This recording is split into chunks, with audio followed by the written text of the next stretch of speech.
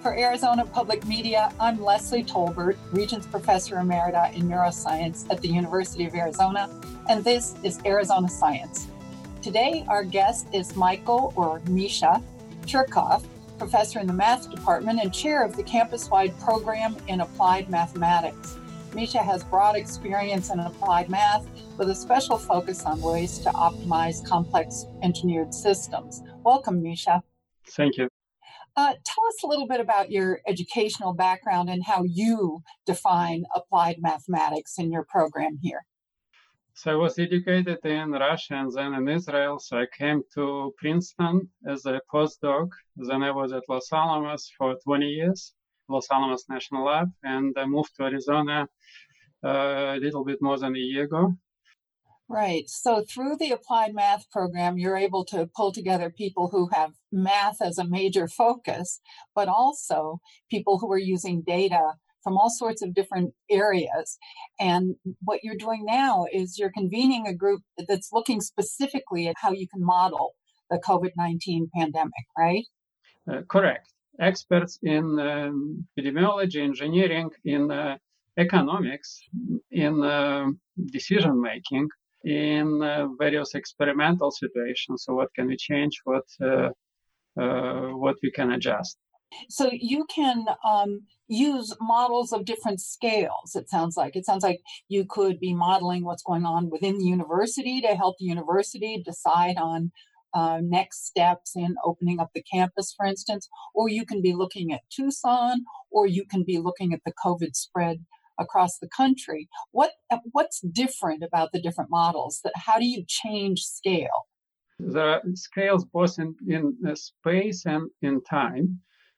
So as you mentioned, so it may be scale of a campus, scale of a county, Pima County, for example, Arizona scale, national scale, even world.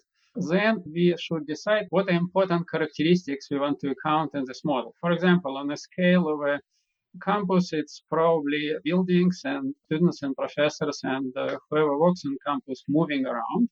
On a scale of a Pima County, we certainly need to account for roads, so it's some transportation models. Of course, epidemiology input is extremely important in this case. So how exactly do we infect each other?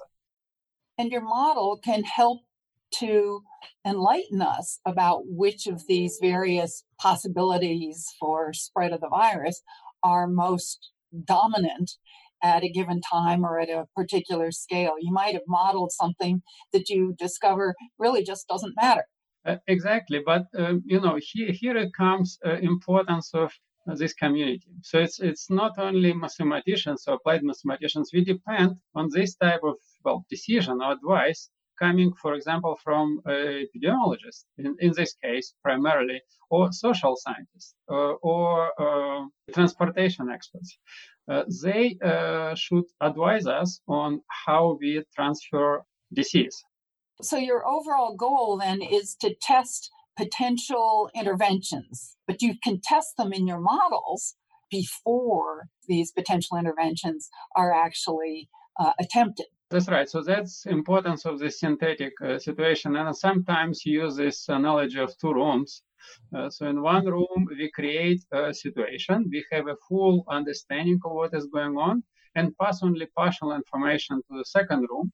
And in the second room, we are solving this problem of what is the right model, what are right set of parameters which explains this data. So that's a process of training or preparing ourselves for actual tests. And of course, you want not only to explain what you already know has an explanation, but extrapolate. So go into situations where we don't know answer, but those models should provide. This is very exciting. What you do is you continue to refine your models so that they can be useful in predicting what interventions should be most helpful into the future. Thanks very much for talking with us, Misha. We've been talking with Misha Cherkoff in the program in Applied Math about developing theoretical models that help us to understand how COVID-19 is moving forward and how we might be able to do interventions that help to limit the spread of the pandemic. You can listen to this and all Arizona Science Conversations at azpm.org www.cal.edu/Arizona Science. I'm Leslie Tolbert.